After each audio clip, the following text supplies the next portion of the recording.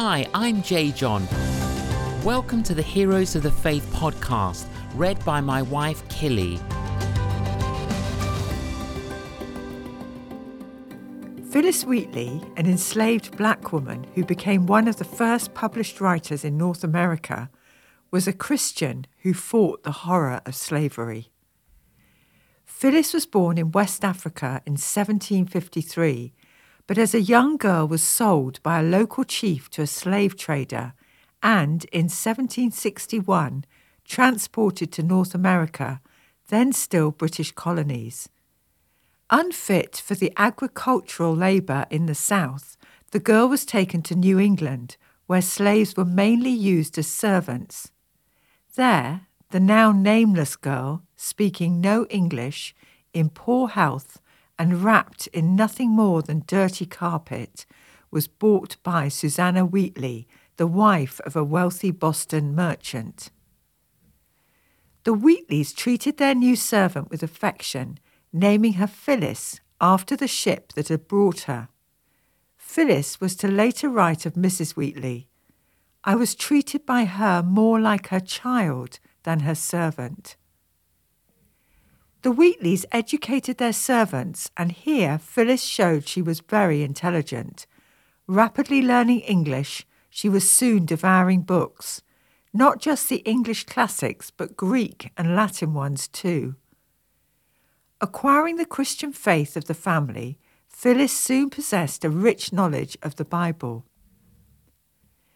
At the age of 14, Phyllis began writing poetry.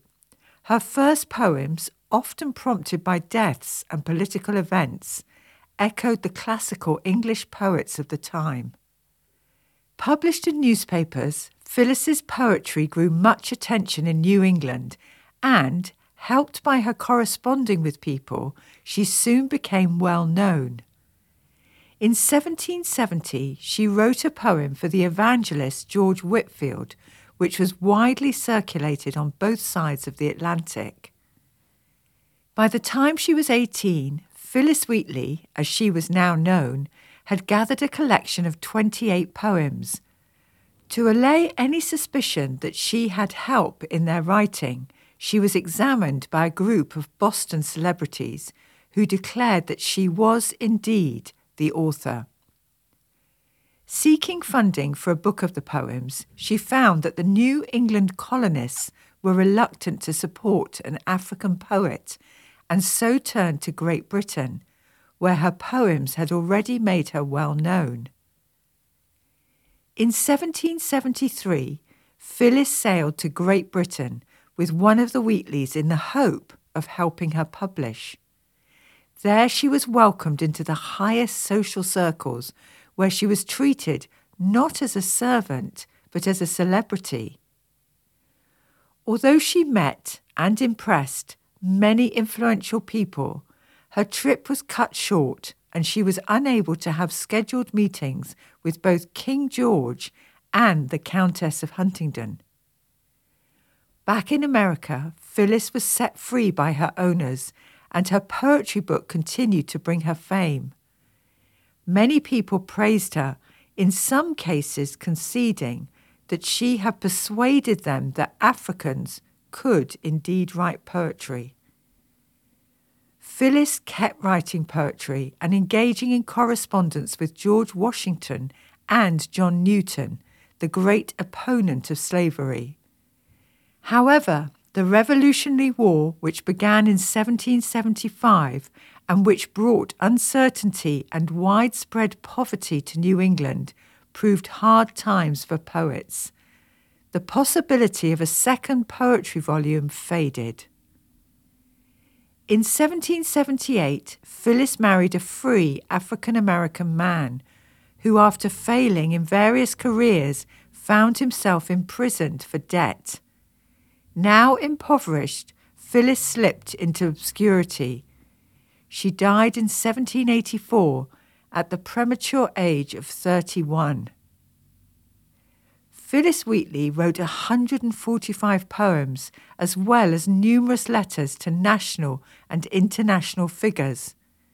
With time, Phyllis became honoured as one of the very first published American writers, and in the last 100 years there has been much attention paid to her as a writer who was both a woman and a person of colour.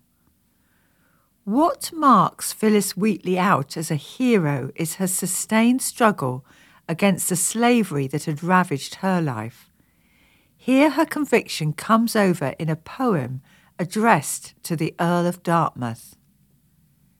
I, young in life, by seeming cruel fate, was snatched from Africa's fancied happy seat.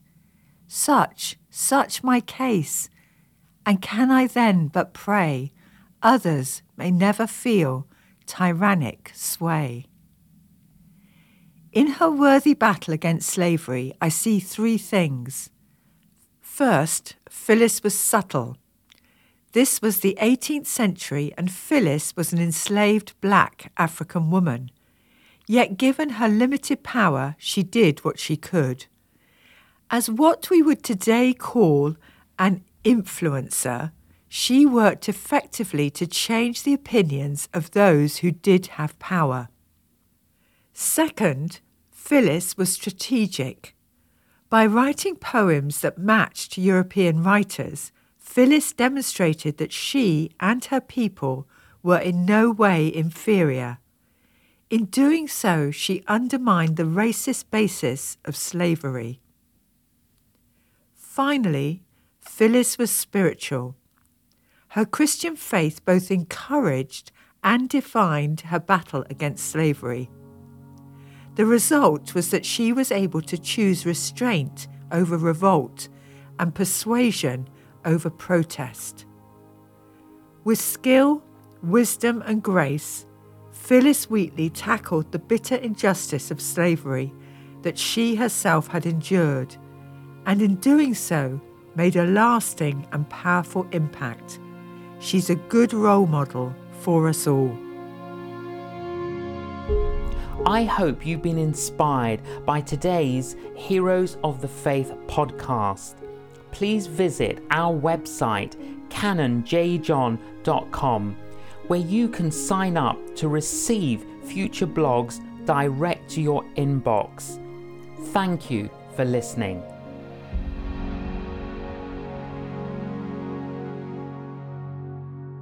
One doctor developed the world's first vaccine. One civil rights activist helped to end racial segregation in the USA. One botanist developed new farming practices supporting impoverished farmers. One former slave escorted 300 others to freedom. One watchmaker saved the lives of 800 Jews and refugees during World War II. One politician persisted to see slavery legally abolished in the UK. Faith, love, generosity, sacrifice, perseverance. Heroes of the Faith, the new coffee table book by J. John. Available now at canonjjohn.com.